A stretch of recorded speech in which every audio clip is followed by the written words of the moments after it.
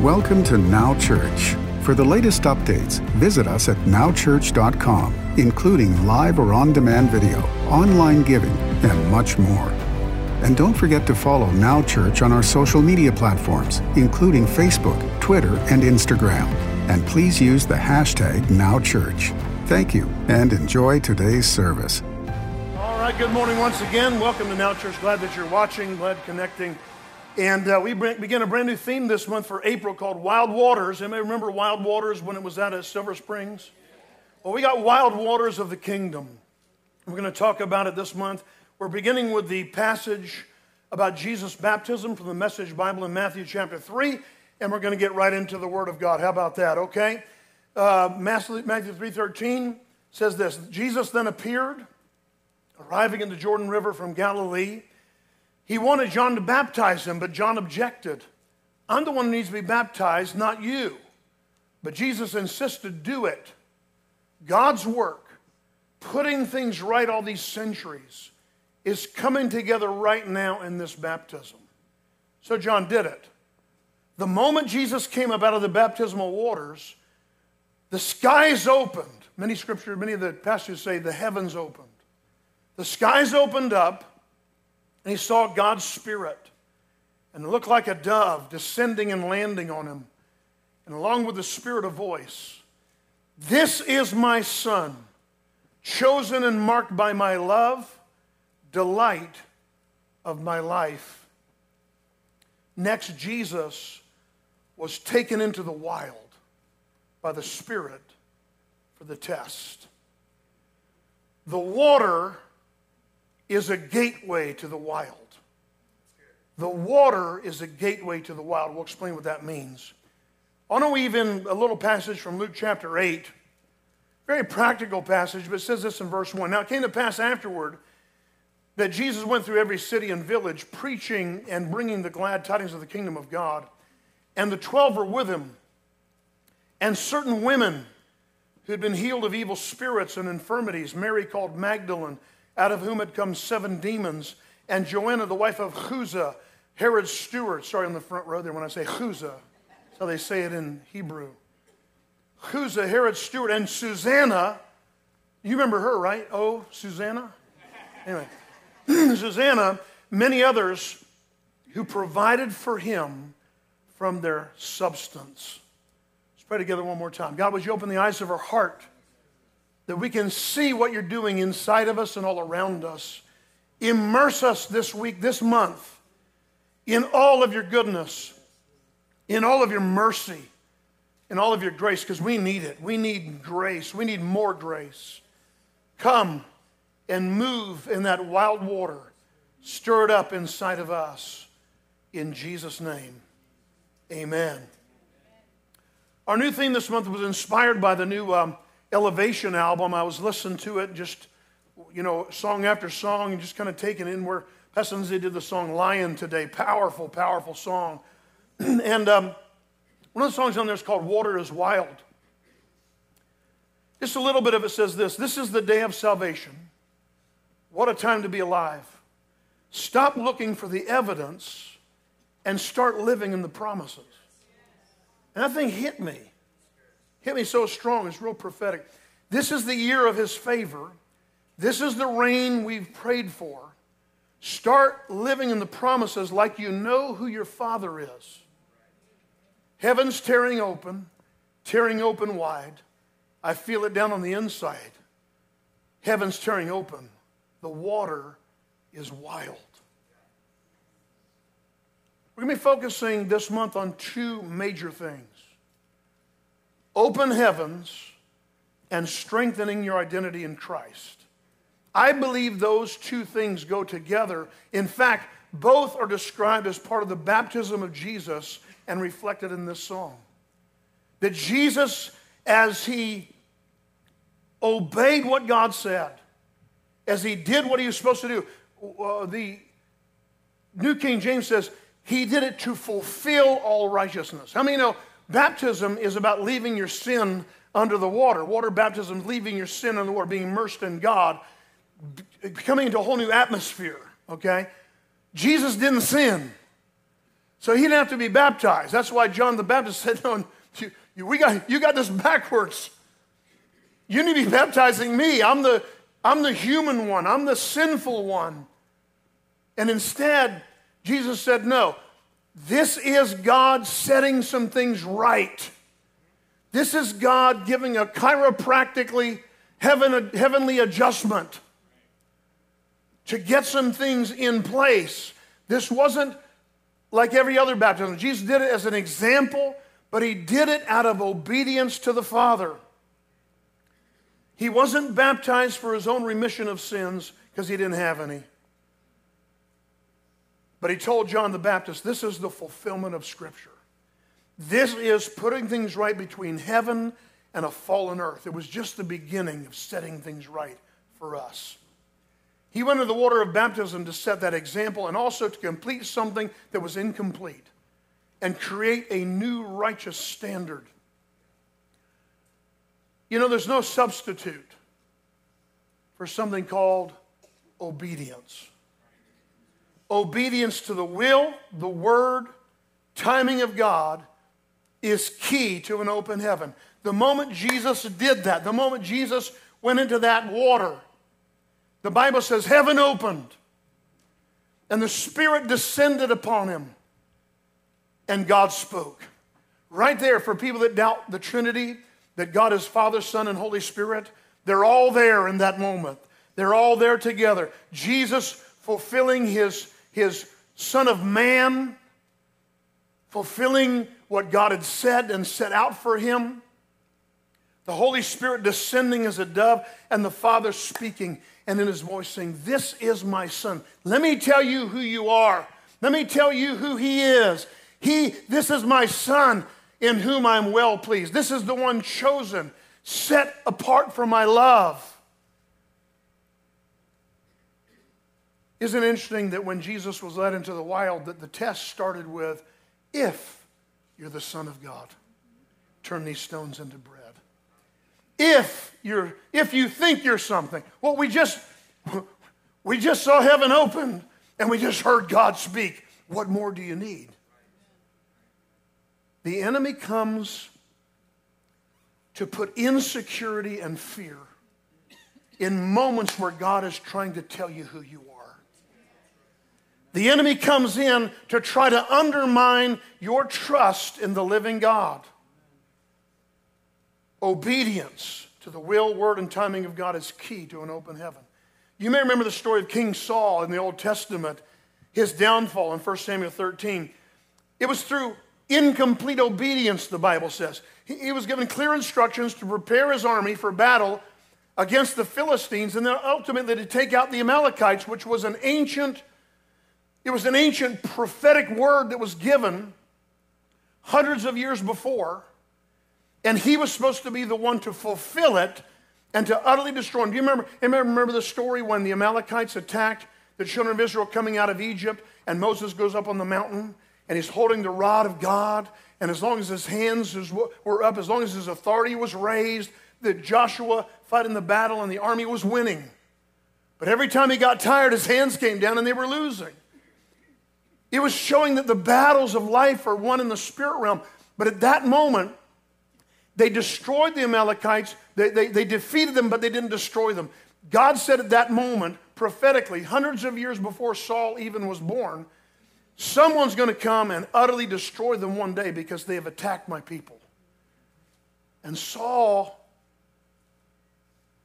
missed his moment, missed the understanding of his ancient destiny and the word of the Lord, missed the prophetic understanding of the whole thing was supposed to take place.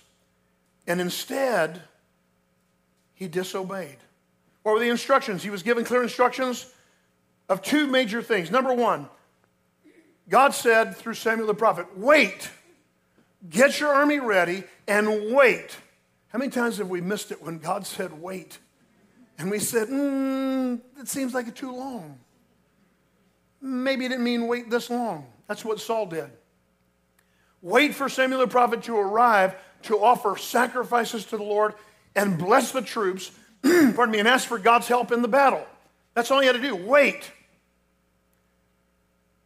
But the time seemed to go slowly. And Saul said, I'm losing these guys. And Samuel must be late. I'm going to do it myself. The problem was, when he came out of his kingly office to presume himself to be a priest and a prophet, that he was doing something that he was out of position to do. He was not anointed for that, nor was he appointed for that. In fact, he was forbidden from it, but he decided, well, I want to make myself look good in front of everybody. So he decided to offer the sacrifices himself. And as soon as he offered a sacrifice, Samuel showed up. He said, what have you done? What have you done? God was very specific in what I gave you the word of the Lord.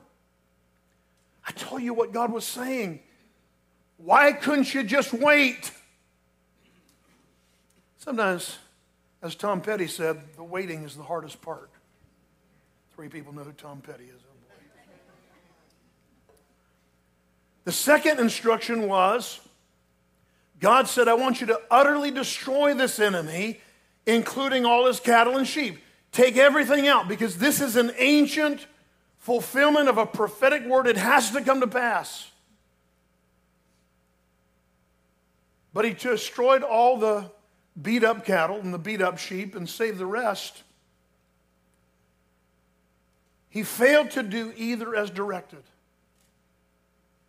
He presumed something that he didn't have the right to do. And God said, I'm going to take away the kingdom from you and give it to somebody else in your kingdom. That's when David was raised up, young David. Saul argued that he wanted, listen to this is a good one. When Samuel said, why did you do this? Why did you offer sacrifices? I mean, it's bad enough you offered them up, but why do I hear the sound of bleating of sheep? Why do I hear the sound of the animals that were supposed to be taken out? Samuel says, well, I wanted to offer more sacrifices to God. This is for the people who begin to worship money and get their eyes on money and off of God. And God says, what are you doing? You say, well, I just wanted to give more. God knows if that's real or not real, because the word of God discerns the thoughts and intents of our heart. God bless you if you want to be a big giver. That's awesome. But don't make money your God and then try to tell God it's for his benefit. It's not true. God wants us to open heaven with something called obedience. Samuel responded at this moment. In fact, this is interesting because Samuel, the moment he knew he was in trouble, he leans into to Samuel. And Saul says to Samuel, please, at least make me look good in front of the people. At least make me look good. Can we put a good spin on it? Can I give it to my press secretary?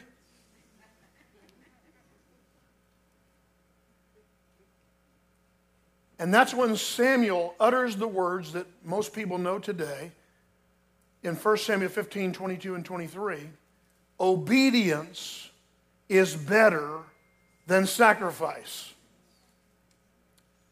You know it's possible to have the right words and the wrong spirit? It's possible to have the right words, to say the right things, but to have the wrong spirit and actually not fulfill what God has called you to do or to say or to be or to become. Obedience is better than sacrifice. God wants you to just simply obey what he says. In fact, I love it from the 1 Samuel 15, 23 from the Message says this: not doing what God tells you is far worse than fooling around with the occult. You might know that from the New King James as rebellion is as the sin of witchcraft. Rebellion is as the sin of witchcraft. Not doing what God tells you is far worse than fooling around in the occult. Getting self-important around God is far worse than making deals with your dead ancestors. And you know how God feels about the occult, right? Because you said no, this is what Samuel says to Saul. Because you said no to God's command, he says no to your kingship. He says no to you. Hear me, please. There is no substitute for simply doing what God tells you to do when he tells you to do it. There's no substitute. There's no substitute. You can repent for wrongdoing when you miss it. But don't presume God's going to bless rebellion when you're trying to do what you wanted to do and make it look like God said to do it. Do the very next thing he speaks to your heart. Just step out in faith. I heard a recent story. I was talking with a Christian businessman the other day. Guy came to do some work for me. He doesn't go to our church, but he's a spirit-filled believer, and he's telling me this story. A young woman fully surrendered her heart to the Lord and cried out to be used supernaturally by God, vowing to do anything. God, I'll do anything. Just use me. Have you ever been in that place? God, just do whatever. Just use me. Just do something great in me and through me. I want to help people. God, I want to serve you. Just use me, Lord. She cried out to God. A few days later, she was driving down the road, and she felt the nudge of the Holy Spirit inside, sensing that God told her to do something ridiculously crazy. This is what she heard the Holy Spirit say to her heart. Pull over into that little store, get out of your car, and stand on your head. Well, you either got to be crazy or nuts or hear from God. But she said, God, I'll do anything. Maybe this is a test. So she pulled over the car, went to the front of that little store, and got on her head. She thought it was odd, but she quickly obeyed.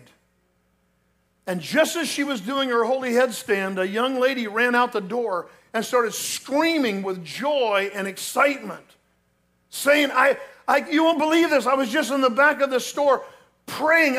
I'm trying to see if God is real, and I'm crying out to God, asking if he was real, he would do something wild to confirm himself to me. She said, God, if you're real, let someone come up to the front of this store and stand on their head. And she said to the girl, and here you are.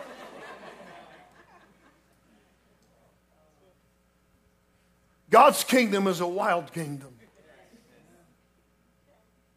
God's kingdom it's different. Listen, to obey God sometimes is to do something strange. And I don't mean just be a wacko. I just mean there are some moments where God will tell you to talk to someone. Listen, the story of the Ethiopian eunuch, he's reading the Bible in the book of Acts. He's in a little carriage, and he's going through the wilderness, through the desert. And all of a sudden, Philip, one of the deacons in the church, the early church, heard the Spirit of God say, go up and listen to him. Listen in on his conversation. Holy eavesdropping. A lot of you do that anyway. And he gets up close and he hears the guy reading the Bible. He's reading, I think, from Isaiah or something. He's reading the Bible. And Philip says, do you know what you're reading? Like, do you understand it? He said, no. Do you know it? He said, yeah. He gets in the chariot, leads him to Jesus. They're in the desert, mind you. They pass a little tiny oasis, and there's a puddle of water. And the Ethiopian eunuch, he just got saved. He goes, I want to get baptized. We don't even know how, if he gave him here's why you need to be baptized. They're in the desert. And Philip says, pull the chariot over. We'll baptize you right now. You see, sometimes just listening to the right thing, being in the right place at the right time, having compassion for somebody, or standing on your head in front of a store. Whatever it takes, God can use you. But you can't think that this water inside of us is religious water. You can't think it's traditional water. You can't think it's just normal. Well, I wouldn't do anything unusual. Listen, One of the reasons the religious people failed to recognize Jesus is because he was so different than they expected the Messiah to be. He wasn't religiously domesticated. He wasn't always compliant to the culture around him, especially, or to the traditional expectations of the religious Pharisees. Jesus picked grain to eat on the Sabbath. He hung out with and even ate with known sinners. Enjoyed a meal with a tax collector. That was forbidden in those days. Might be still forbidden now. Apparently enjoyed a nice meal and an occasional glass of wine. He often spoke to women with bad reputations, even ministered to them, healed them, and cast demons out of them. These women even joined his team of disciples in a time when women were thought of as second-class citizens, when they had no rights at all. Jesus liberated them. These people supported his ministry. These women were the first ones who discovered he had risen from the dead and gave testimony when they couldn't even testify in a court of law in those days. Jesus. I want to give you a definition for wild for this month. Wild. Wild is to be untamed, ferocious, like a lion, or barbaric, or very excited or in a frenzy, like the crowd went wild. Ferocious. More like a lion than a kitty cat. People want to picture Jesus as the suffering servant on the cross. Or you've seen the picture, the rendering of Jesus where he looks kind of sad.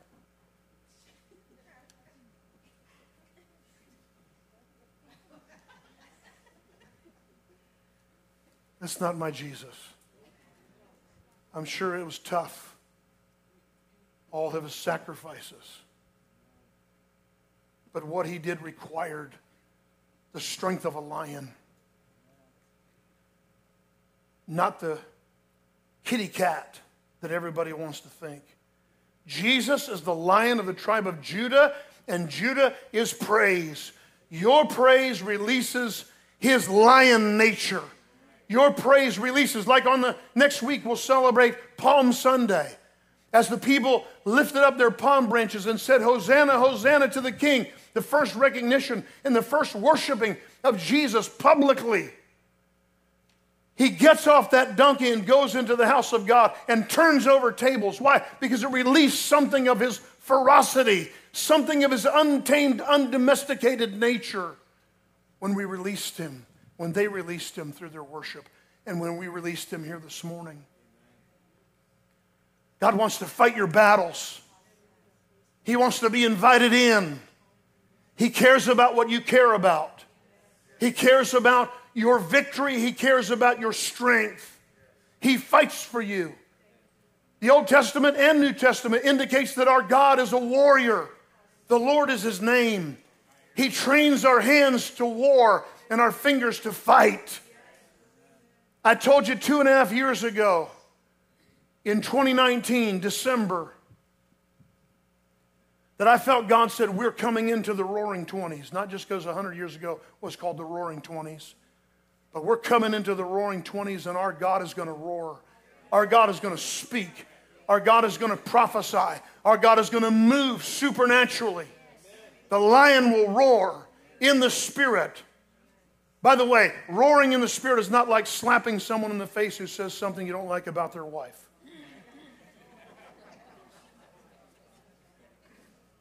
Sorry, everybody else is talking about it.